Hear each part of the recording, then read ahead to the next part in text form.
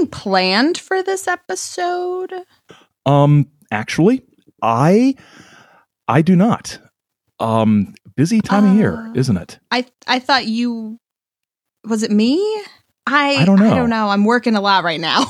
Yeah, me too. I got like finals coming up and I'm like forgetting things. And I guess I forgot to plan anything for this episode, which isn't like us.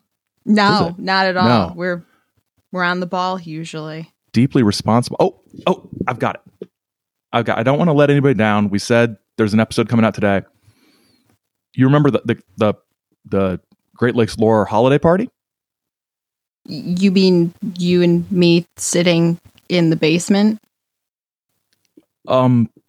It's a party. I mean, that's what the invitation said. Yeah, it was a party. Yeah, it did. Who made those invitations?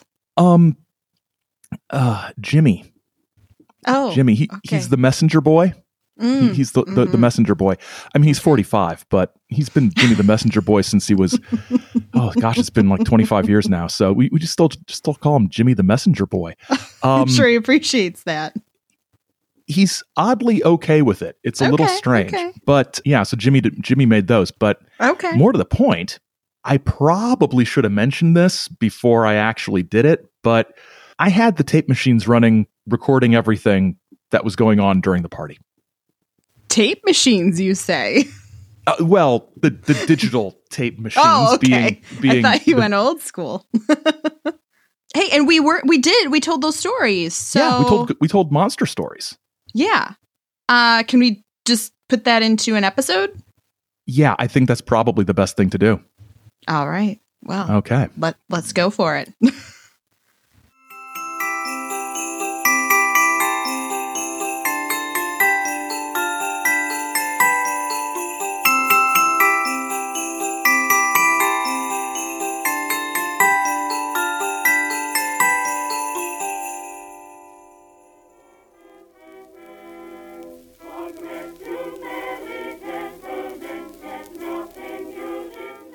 So, great party. Do you need some wassail? I've got some. I've got beer. I don't have wassail, but I've got beer. Oh, I thought the invitation said there'd be wassail. It's like my favorite. Oh, that was Jimmy. Jimmy. He was being festive. I told him ale. Maybe he thought I meant. Do you want a beer? Yeah, I guess. Is anybody else coming? No, it's the Great Lakes Lore holiday party, so we're Great Lakes Lore. Us, huh? Yeah. Okay. Yeah, I mean, I guess I could have included spouses, but the beer budget didn't run to spouses this year. So, yeah. So, what do you think of the music? What is it? It's Christmas songs. It sounds a little poppy, a little scratchy.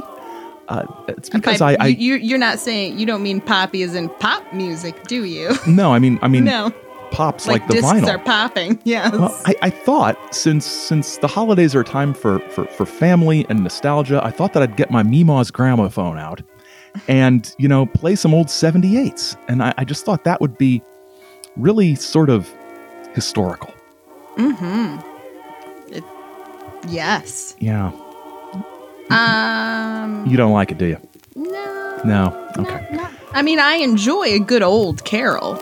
Yeah. But maybe in higher quality? I'll turn it off. Okay. Okay, so music's out. Yeah. Have I ever told you that back in the day, I love that phrase. They used to tell ghost stories and monster stories at Christmas. Oh, really? Yeah. So I talk about this on my house tours at Christmas time, usually for work. But since Christmas occurred near the winter solstice, or they incorporated it with winter solstice celebrations as Christianity spread across Europe, the pagans living throughout Europe believed that with the shorter days and the longer darkness, there was more time for like monsters and spirits and everything to roam the earth. A sensible conclusion. Yes, definitely. But so as that belief sort of faded and Christian Christmas ideas took over, the vestige of that was sort of telling Christmas stories. And of course, what is our most famous ghost story at Christmas? I think I'm supposed to say A Christmas Carol. Yes. Okay. Good job. You get the A+ that my visitors on my house tours get. Yeah. So there's actually a subtitle to A Christmas Carol, and it's something like A Ghost Story for Christmas Time or something like that. And Henry James's The Turn of the Screw starts off, it's Christmas, and they're all telling stories around the fireplace. So a very sort of Victorian English tradition that held out. Oh, I get it. You want to tell some monster stories. Okay. I see where you're going with this. Just an idea? No, I think it's okay. I was going to see what everybody else wanted to do, but there's nobody else here. So no, my dog is snoring. That's how boring this is, Aaron. Yeah. I'm glad you brought him, though. That's nice. Spice things up a little bit.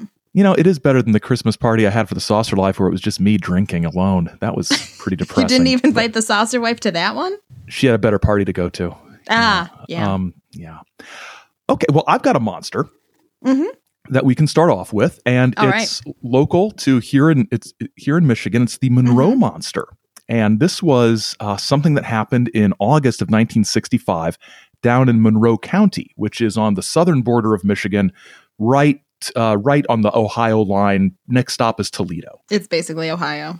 Yeah, it is basically Ohio. So this was a fun story, and the sort of most complete account of it was in a UPI, United Press International story that went out across the state and nationwide, and it had the best sort of opening line that they possibly could, and it was sort of a question. What weighs more than 400 pounds, smells moldy, growls like a mad dog, and dislikes automobiles? And that last phrase, that last phrase has always stuck with me because it's connected to the most famous encounter with the Monroe Monster. It was seen by 15 or 16 people during July and August of 1965, but the most well-known story is of a 17-year-old girl named Christine Van Acker. And one of the things I always not loved, but was notable about this is the newspapers referred to her not as a 17-year-old woman or a 17-year-old girl, but as a 17-year-old blonde. Which what are they trying to say? I don't know. It's listeners. I am blonde, so if somebody's interviewing me saying, "Aaron, tell us about your podcast broadcast partner," I wouldn't say, "Well, she's blonde."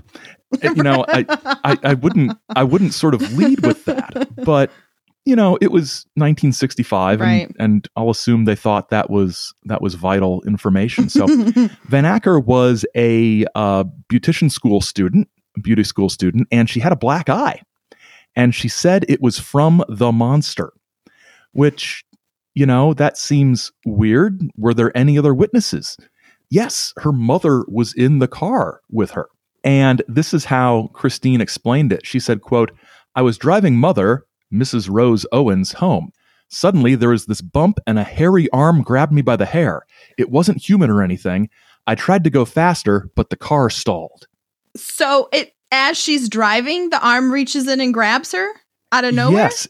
In motion. In motion. At first I was like, well, why? How'd it get through the window? I was like, it was August in 1965. They had the windows open, right? You probably didn't have air conditioning. So the window was open. So what kind of road was she driving down? Like, is this like 25 miles per hour? It was a back road. It was, I think, so she could have been slower. Okay. Yeah. It was, and I think, if I'm recalling correctly, and I don't have all the details on me because wasn't, this is just from memory here at the Christmas party, but I think it was sort of a curvy road with trees. So she would have been driving slow enough for a monster to get her. Absolutely. So Christine faints, and her mom gets out of the car and runs for help. And according to the news story, Mom told police, quote, "The first thing I knew, there was this bang and an arm came through the window. Christine yelled, 'Mommy, help me. Oh my God, help.' I told her to get the car going, but it stalled. The monster had his paw entwined in her hair and kept banging her head on the side of the car. And I decided the best thing to do was to go for help. When I got back with other people, Christine was semi-conscious and the monster was gone." Now, I would hope. I mean, yes, I guess someone needed to get help, but she left her child there for the beast to get? I'd hope my mom would stay with me or something. Or like get a stick or a tire or like I tried to get the beast to let go of her and stop bashing her head into the car. But I was like, well, it's probably, she'll probably still be semi-conscious if I run away for help and come back. She probably, won't be fully, beaten into, a decline. But we get from the mother a description of the monster. It was covered in black, bristly hair. And towards the end of the hair, it was silver. And you couldn't see its face. There was so much hair. And it growled. I don't know. This is a weird story. And other people saw a similar creature in the area throughout the summer. There was a later sort of investigation by something called the UFO Entities Related Catalog, or UFERC, I think they abbreviate it. And they had a very succinct conclusion: probable confusion, bear. Like bear like an animal, not bear like naked. So the UFO people thought it was a bear. The police didn't know what it was. There was, I don't know. What do you think? You're from Michigan, and know things. Are bears a thing? This is party talk here. Are bears a thing in, Michigan? Yeah, but I don't know that they're a thing in Southeast Michigan. That's what I was sort of wondering. Strike me. It doesn't strike me as bear country. I was going to say a bear has paws, but I'm not sure about a bear paw. If this is on video, you could see it. I'm not sure about a bear paw grabbing a woman by the hair and slamming her repeatedly into the side of the car. I think you need thumbs for that. Jointed fingers at the least. Also, I don't know what would cause a bear bust into a moving vehicle. Like the bears that we have around here are generally black bears, and with bristly hair. I mean, bear fur. Ooh, I stay away, so I don't know how bristly it is. But but my dad has a black bear mount in our house, so I guess it's bristly. It's not fluffy. But I mean, black bears aren't known for being like the first aggressor, right? Like, right. They're not a grizzly bear. I mean, I've watched enough of like when animals attack and weird things to know black attack, brown lie down, because if you encounter the black bear, you can generally freak it out and scare it away. The brown bear, you just want to like be submissive and pretend you're dead. And it sounds like that reminds me of like something that like a gorilla or something would do. Like I feel like I've seen like some bashing something repeatedly or something. Right. Yeah. It sounds like ape-like. Yeah. You see primates, on documentaries about how primates, you do primitive tool use. They'll bash one thing into another to, I don't know, steal the car or whatever this creature was going for. But it doesn't sound like a bear. What do we think this is? What do we think happened here? I don't know. I've always sort of wondered. I don't know. A man in a ghillie suit. A pervert. A pervert in a ghillie suit. That's okay. I'm completely fine with that. I think it's an interesting story. So do you have a monster story? Yeah. So I have a really weird one. It's not... I'm not going to preface it. I'll just dive in. So the Upper Peninsula was filled with logging and mining and all of these different things, right? Michigan's Upper Peninsula. And so up there, logging was really big in the 1880s, 90s, that kind of time. As things slowed down in the Lower Peninsula, it moved to the Upper Peninsula. And so there's the town of Seney, Seney, in the Upper Peninsula, and it began as a railroad stop in 1881 and then grew into a logging community. Like so many of these logging towns, today it's like a gas station, a bar, a stop and go, and like motels and cabins to rent because they're right next to the Seney National Wildlife Refuge. So people do kind of go to the area. But when this was a town, like a booming town. It was raucous. It was filled with gambling dens and bars and whorehouses and everything a good town needed back then, right? And so this monster in quotes, dates back to this time. And there was this one very illustrious character named P.K. Small. That's a great name. I know. It sounds like a made-up name. Well, then he even had a more made-up name because he became known as Snapjaw. His name, he had the nickname His nickname was Snapjaw. And wait, you'll find out why. He was like so many, guys who went off to lumber camps, he ended up in need of money. He was, bankrupt and was known to do anything for whiskey money, including biting the heads off of animals. He would do other things too. He was, it was reported that he stuck his head in a full spittoon, which seems disgusting. I think I'd rather bite the head off of a bird than put my head in a spittoon. Absolutely. And he even ate horse dung. So, gosh, anything for money. And of course, as the stories, spread, everybody then who came through the town wanted to find Snapjaw and ask him if he'd really do these things, or PK Small if you prefer. And he became known as the Seney Ogre because of his unruliness, obviously, and his sort of disgusting nature. But he also had a sort of rough physical appearance. The legend is that he actually had his nose bitten off by someone or something. I couldn't find out what the legend was. I would think human, personally, in some kind of weird fight like Mike Tyson situation. And then when they sewed his nose back on, they kind of did a really poor lopsided job about it. So this individual, obviously not a true monster. I did a little bit of research and I couldn't find too much on him, but I don't know why I was doing research because I just know this story, don't I? I'm just telling you from my memory. Oh yeah, absolutely. Yeah. But the one webpage that I found ended with, and is he in the cemetery in Seney? I don't know. You'll have to find out when you visit. So clearly something just put out by the bar owner in Seney who wanted to trump up business. It's like, here's an amazing story about PK Small. Is he buried here? Come to Seney and find out. No, I refuse to, sir. I will not. Okay. I've got some questions about this story. Yes. I probably won't have answers. That's fine. Okay. So he'd eat anything for money, small animals, horse dung. Mm-hmm. Did he have, is it pica? Is that the psychological disorder where people just eat things that they shouldn't eat? Oh, I would think he's some level of, mentally disturbed or has some type of psychological issue.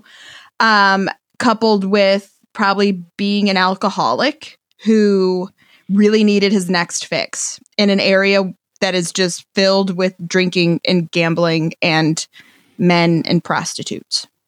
It's an easy place to get rid of all your money very, very quickly. Yes. And it's funny because I never really thought about the towns in the Upper Peninsula as being sort of like, the West, like boom mining towns like that for some reason never crossed my mind. But it's like, oh, well, they totally would have had towns like that. Like Wild West sort of things. Yeah. And this is sort of a factual question. And we're at a party. I don't expect you to know the answer to this. Yeah. Were they sewing noses back onto faces in the late 19th century? Because that seems like a pretty ambitious sort of reconstructive surgery process. It's not like they were doing skin grafting I think they probably were just like, oh my gosh, this poor guy's nose is fallen off. It's just a cartilagey, so if you lined everything up and stitched, and apparently they couldn't even do that right. So maybe they were not. I don't think they were really, because they didn't do a good job at it anyways. Maybe he just got his drunk friend to hey, buddy, will you sew this back on for me? He's like, yeah, sure. How do you survive that in an age before antibiotics? Pouring whiskey on it. That's probably it. Is he dying of sepsis? He's just drunk again. That's an interesting story. He's a monster in the sense that he looked like a monster. He had this monster's appearance. He was given this nickname, but he's an actual person, supposedly. And he did monstrously weird things, but there's nothing supernatural or mysterious about it. He's just a weirdo. An unfortunate weirdo. Unfortunate weirdo. It's going to be the title of my autobiography someday. I'm glad I could provide that for you.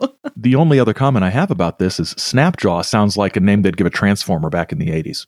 Ooh, like he transformed into a turtle or something. I was going to say a turtle. I was like, he reminds me of like a snapping turtle. Yeah. Oh, yeah. Snapjaw, the snapping turtle. But saying turtle reminded me of another story. Okay, actually. Go for it.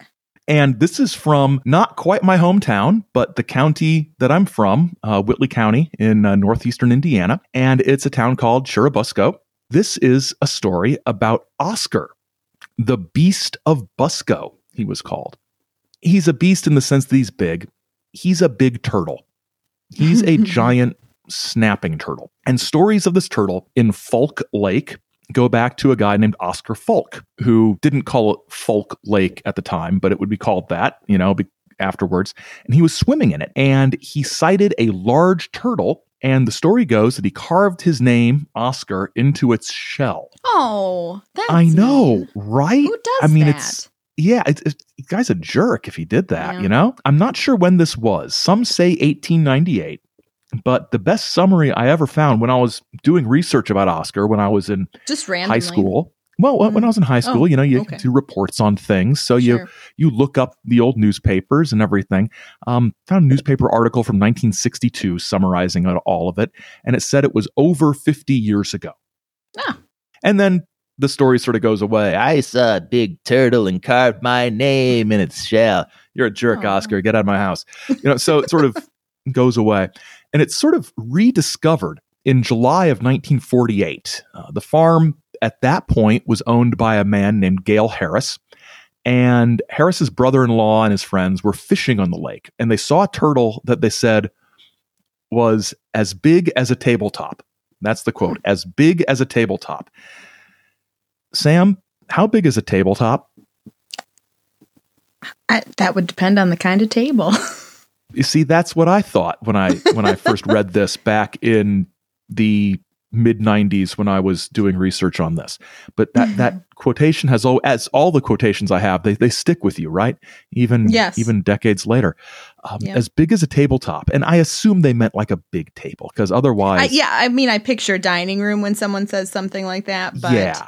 They looked for this turtle for about a year.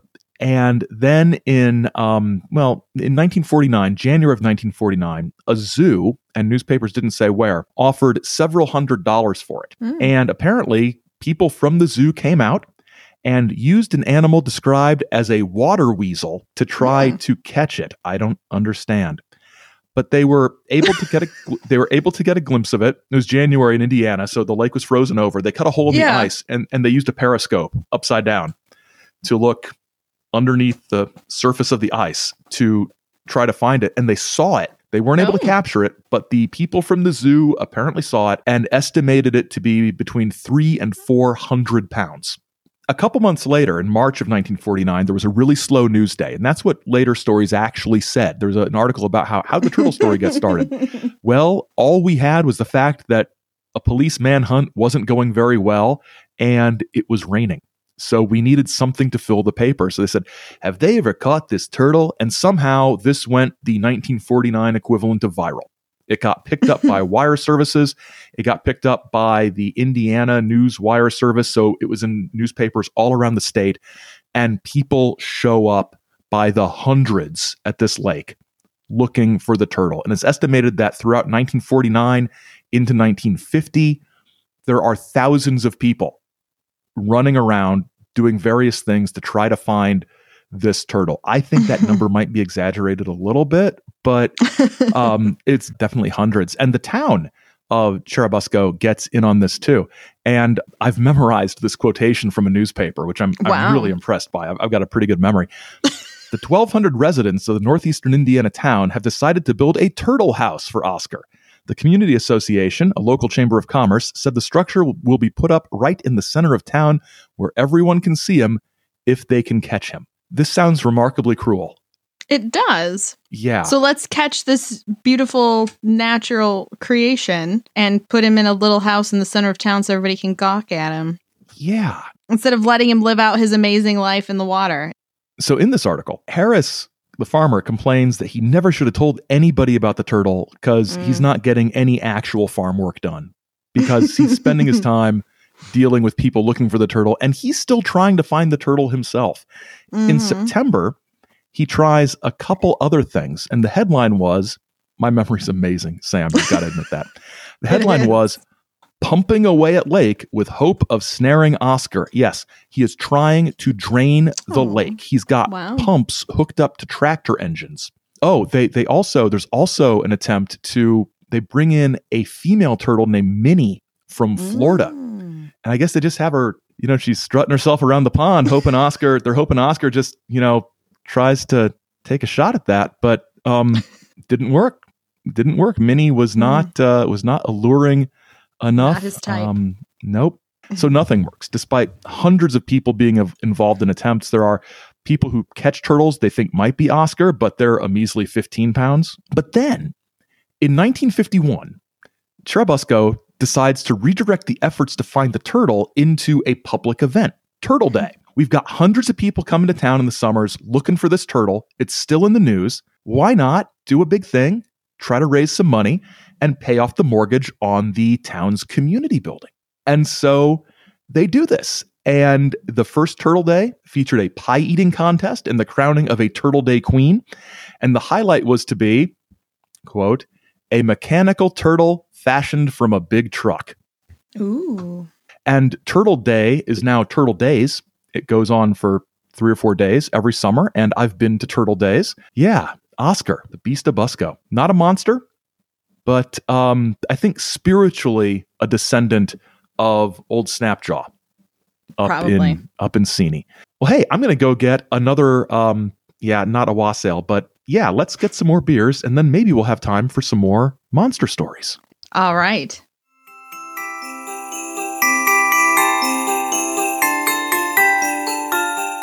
Great Lakes Lore is going to be taking a break for the holidays, so you won't be hearing any new episodes for the next few weeks, but we will be back on January 17th to kick off a whole new series of episodes. Absolutely. And we will have some little treats dropping on the feed and on YouTube and on social media all during that time. So not all during that time, but occasionally we will not vanish from your lives if you follow us on social media. But you can subscribe to the show at greatlakeslore.com or wherever you find podcasts. And be sure to follow us on Twitter and Instagram and Facebook. Links are in the show notes, and we'll be active there, as well as on YouTube. Links to YouTube are in there as well. We'll be active throughout our little New Year's break. Great Lakes Lore relies on listener donations rather than advertising. If you like what you hear and want to hear more, there are links in the show notes and at greatlakeslore.com to contribute. And be sure to reach out with your questions and comments on this episode and any episode of this first run. I think if you have any questions we didn't answer about previous episodes, if you've listened to them after those initial weeks when they dropped, if you have questions about anything we've done on the show, send them to us and we will hit them in our last installment of Monday Mail Call for 2021. And also, if you like the show, we'd love it if you would leave a rating and review at Apple Podcasts or wherever you rate and review your podcasts. Those are really valuable to us.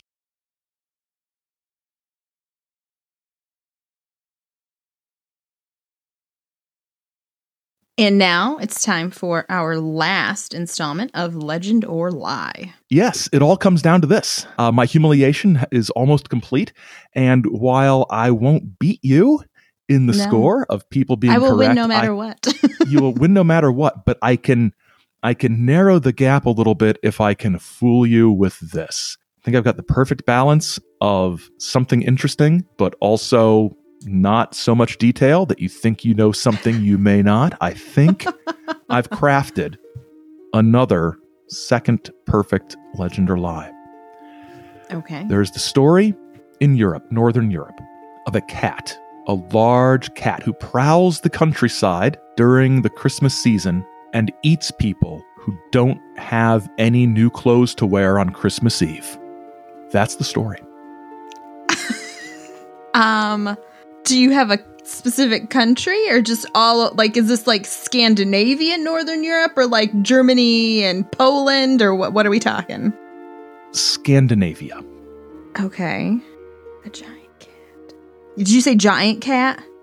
A huge, okay, nasty cat. It's not like a house cat that's running around slowly eating people. Okay. I'm going to say lie. It's real.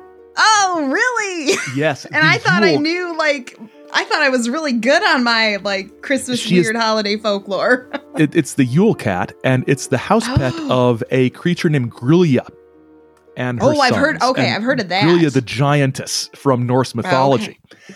Now, we should probably get back to the party. Yeah, it's going. I think this is a great idea. Yeah, I'm so glad I left the tape recorder running. Yeah.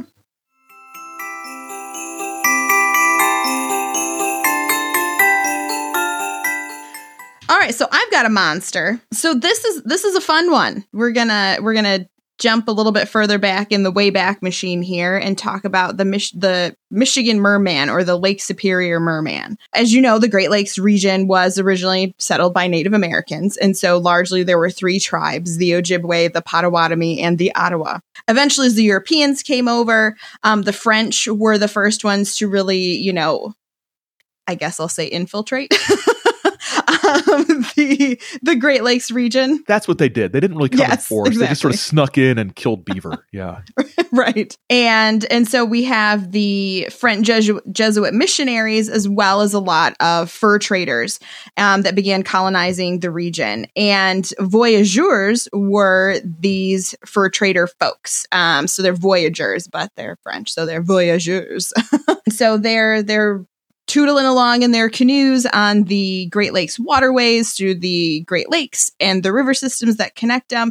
And this story deals with one of those voyageurs, and his name was Venant Saint Germain, which I found very interesting because the Count of Saint Germain is obviously. I was going to say that. Yeah. I know. I was like, wait, for real?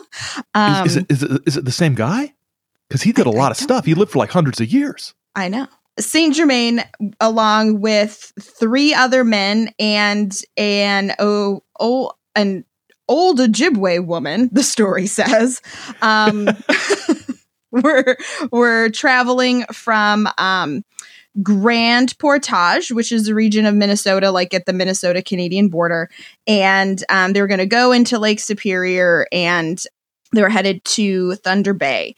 And so they stop off on Pie Island, which is between Isle Royal. It's between Isle Royal and the Canadian border, the top of Canadian land, or bottom, I guess, of Canadian land it would be from Lake Superior. I'm explaining that very poorly, but you know what I mean. The southern Canadian coast. Yes. So they reach Pie Island, and they need to get some more food to take on their voyage. So Saint Germain ordered the 3 men to go and put their nets out in the water, and he heads down with them. And on his way back, he decides to take one last look out across Lake Superior, and something catches his eye. And he claims that he saw this creature from about the waist up above the water, like way out in the water. And it looked humanoid. Like, it appeared to be human, but he couldn't see anything from the waist down, but it just sort of sat up in the water looking back at him, and he stared at it in confusion. Apparently it raised an arm. It had an arm up in the air, so he could tell it had like fingers. So it appeared very man-like, but it said kind of like a child, he described it as. And so the 3 others came up to him, and it sort of snapped him out of this trance, and he thought, oh my gosh, I should kill this. Of course. So he grabs his rifle, and the Ojibwe woman runs out, and she's like, no, you can't do this. And there's like a bit of a tussle, and the creature's able to get away. And she's very upset and explains that it was actually a water spirit, or a water god, referred to as I'm going to probably say this wrong, but Mimigwashi, perhaps. And that's how I've heard it pronounced, yeah. Okay. And that now he had been upset, and this thing is able to, create a big storm, essentially. And there was then, starting that night, a storm that lasted for 72 hours. And apparently it was a horrible storm, Saint Germain reported, and they all had to huddle together in like the middle of the island in order for it to pass. And we have this story because later, so this happened in 1782, and later in 1812, Saint Germain retold this table and actually signed a sworn affidavit to 2 judges in Montreal. And so that's how we have this story. And he also mentioned that the body of the creature was sort of a brownish hue, and it was covered in sort of a woolly kind of a fur. So that's the Lake Superior merman. There are some other native myths, I guess, that go along with it, or other interpretations of it. It's also referred to as Nebanabawak, perhaps. This creature spirit is described as looking far more like a what we think of as a mermaid, as opposed to sort of this little hairy, childlike creature. Interesting. Yeah. So do the legends continue like later on? Because I was so interested in this, just the other day, I thought I should look this up for my own curiosity.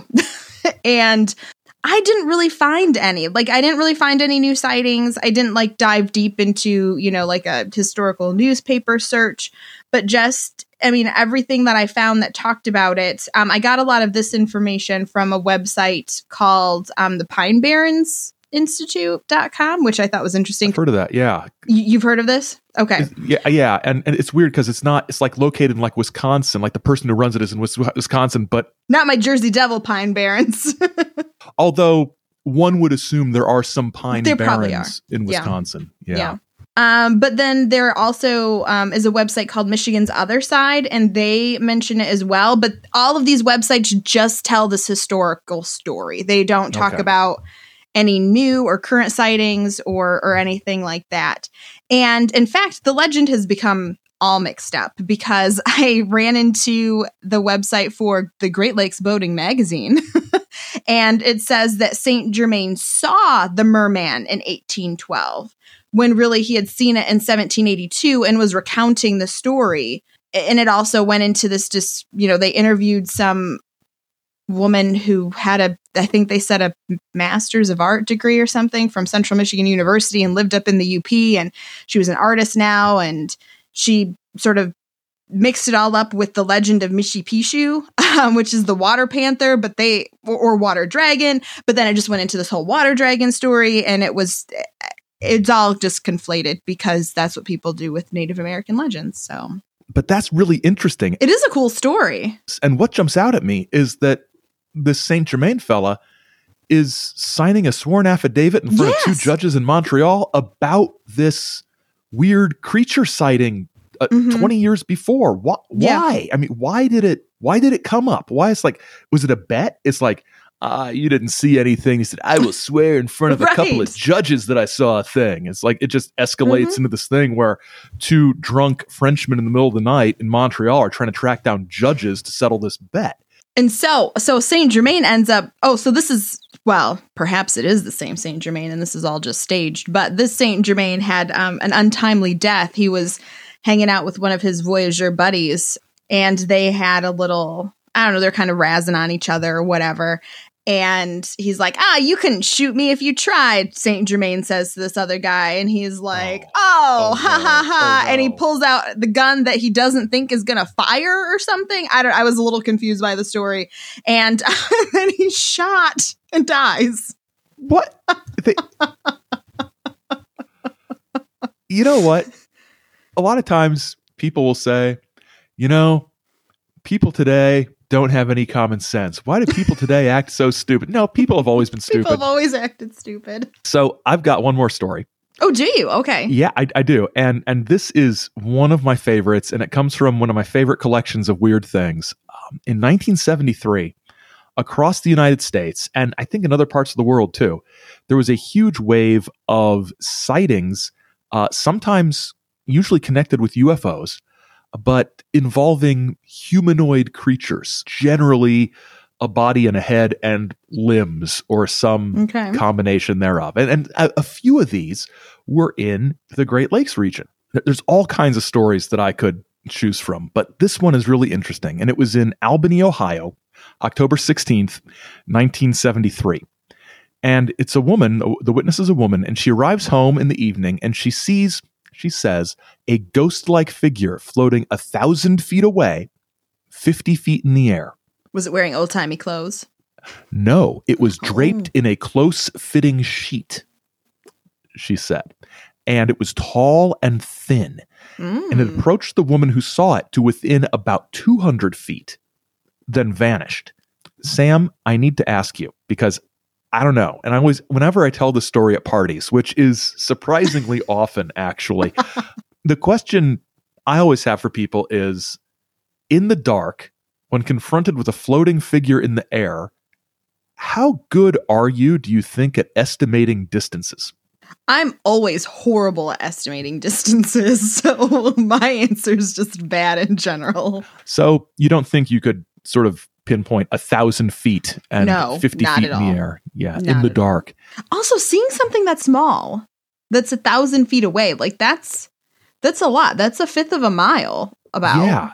So if you're seeing it 1,000 feet away and then it closes to 200 feet, I'm going to be freaked out because this thing's got to be huge. If you could see it well enough to sort of distinguish that it was a thin being, and then it must be like that Jesus statue in Brazil, that's on the side of the cliff, that's or on the mountain. That's what I'm imagining this is. It's like, it's so little. Oh, holy moly. Yeah. So it vanishes. And then later, she's in her house and she sees what she calls a little blue-green thing that was 2.5 feet tall and had a face with spiky things at the tops and sides of the head. It was just sort of looking at her through an open door. And it had stumpy arms. She didn't know if it had his legs. And then it disappears quickly. So I don't know what all this is, but that same night, there had been a UFO sighting in Athens, Ohio, just down the road. Oh. I think it was aliens.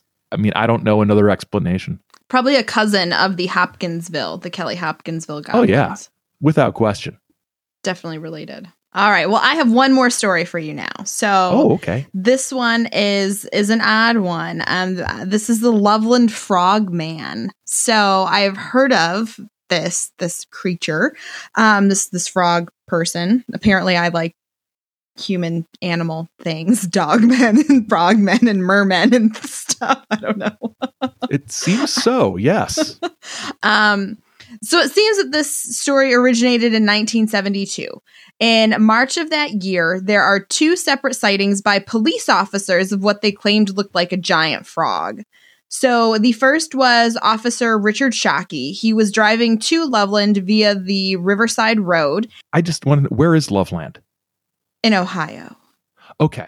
I guess. I'm sorry. I didn't say that. Yeah. That's okay. Loveland, Ohio. Because yes. I know that there's a couple Lovelands in various places. And also I was imagining an amusement park called Loveland, which would be kind of cool. Yeah. Sort of Valentine's themed. Yeah. The Swans Tunnel thing. Yeah. Water. But that's the whole park. That's the only ride. Yeah. Oh, yeah. So anyways, back to Officer Shockey. At 1 a.m., he was driving on Riverside Road towards Loveland, and he thought he saw a dog beside the road. The creature then stood up on 2 legs and leapt over the guardrail and went down an embankment into the Little Miami River. He said that it was about 60 pounds, so dog size. It's roughly the size of my dog. And it stood 3 or 4 feet tall. It had textured, leathery skin and the face of a frog or lizard. What? Amphibious in nature. So he sees what he thinks is a dog. It stands up on 2 legs. It's a 4-foot tall frogman. Yep. Leaps over the guardrail down into the river. That is wild. Yeah. So he thought so too. He headed back to the station and he found his friend, Officer Mark Matthews, and they went back to the scene of the sighting and they found scrape marks headed down towards the river. That's sort of the end of that. So this was on March 3rd. So then on St. Patrick's Day, March 17th, Officer Matthews had a similar experience. He thought there was a dead animal on the side of the road, but when he stopped, he thought he was cleared off the road. And when he stopped and he opened the door, it startled the creature and it stood up. And he described it as a football player like crouch, that it was kind of standing in on its two hind feet. So I'm imagining like, at the line, as they're all standing there. So the creature then walked over to the guardrail and apparently didn't take his eyes off of Officer Matthews. So I just imagine it like hobbling over to the guardrail. He put one leg over the guardrail, and Matthews decided to shoot at the creature. And then this is where things get weird. So the story that I told you. This is where things get weird? Source-wise, things get weird. Okay. Because I love memorizing weird stories, weird source issues with these different stories in my head. So, well, the podcast is a kind of therapy for these kinds of issues that we have, of having all these stories in our heads all the time. It is. Yeah. So the story that I've told you, I remember I got from the Weird US website. It's also the same in the Weird Ohio book. And the book claims in this website that the officer missed and the creature got away. Then in 1999, Officer Matthews said that he was tired of talking about the incident and that it was just a big iguana that was missing its tail. The big iguana stood up, put a leg over a guardrail, like climbed over the... Well, he's saying that none of that happened. Oh, so he's saying it didn't happen, not that an iguana did this. Okay.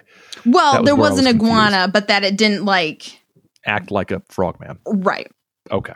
And so the Weird US folks had been relying on the research of, they called them the two Fortean researchers, Ron Schaffner and Richard Mackey, who researched the story before, and that and that they weren't sure why Matthews had changed his story because both of the officers claimed that the creature looked like a giant frog at the time.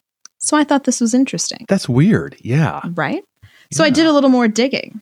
Oh. I found a news story from the Cincinnati ABC station.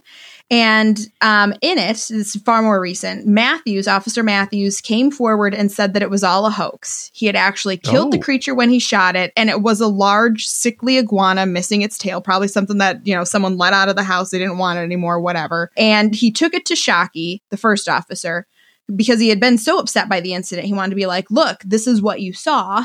Yeah. And that was that. Matthews claims that he never tried to hoodwink anybody. He said he told the whole story when he was interviewed by someone writing, quote, a book about Ohio urban legends. But the man ended the story with the gunshot, not mentioning that Matthews had killed the creature. So Matthews and Shockey were not out to, create a hoax, but that as they were interviewed, that's the story that was found to be more interesting. And so that was the story that was told. And the Weird US folks, to me, it seems like they didn't quite do their due diligence, because when they reinvestigated, they said they reinvestigated the story. They only talked to those two Fortean investigators, Schaffner and Mackey, and not the officers who were involved in the sighting. So they went back to their secondary source instead of looking for a primary source. Were there any other places that talked about these frogmen? Yes. So I found this this really cute story. It was an article from a local high school newspaper, and they had a few mistakes. They claimed that the first sightings were in 1955, but they didn't go into detail. But the article itself was really sort of funny and tongue-in-cheek, and they were saying that the Loveland Frogman is back, and had a picture like, he left a warning on a marker board. And then, the kid writing it said he had received an email from an unknown source saying to meet the Frogman in this tunnel. And they had this picture of like this man wearing a frog mask, like attacking. That's awesome. It was super cute and funny, but and I guess this just goes to show that there's so little about the Loveland Frogman, but like this article, this little high school newspaper showed up on the first page of the Google results. Oh, wow. And so people who, haven't done more research could read this and, get things confused, or maybe they're like, oh, well, clearly like this end part is funny, but the first sightings were in 1955, but I don't know if they were kind of making that story up too. You don't know. So that's why the due diligence of the research is important. Wow. That's amazing. I think that's a really interesting story.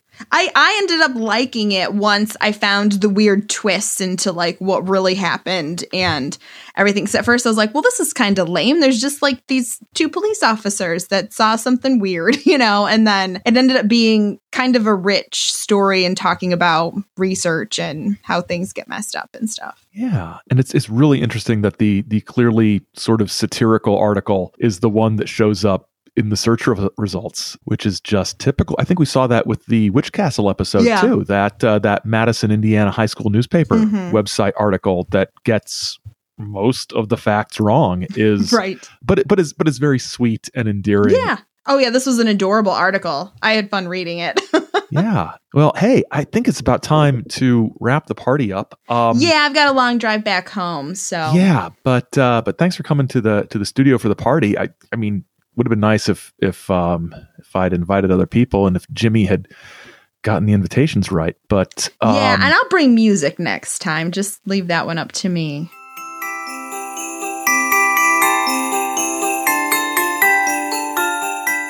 All right. Well, thanks. Merry Christmas. Merry Christmas. Thank you for listening. This was written and produced by us at the party, and our music, the holiday theme music, was by Hörspiel Werkstatt. And the party music was courtesy the Internet Archive via Mima's Old Victrola. Great Lakes Lore is a Chizo Media production. Chizo Media. Our heart is somewhere at the North Pole with Santa. Until next time, don't get lost in the lore.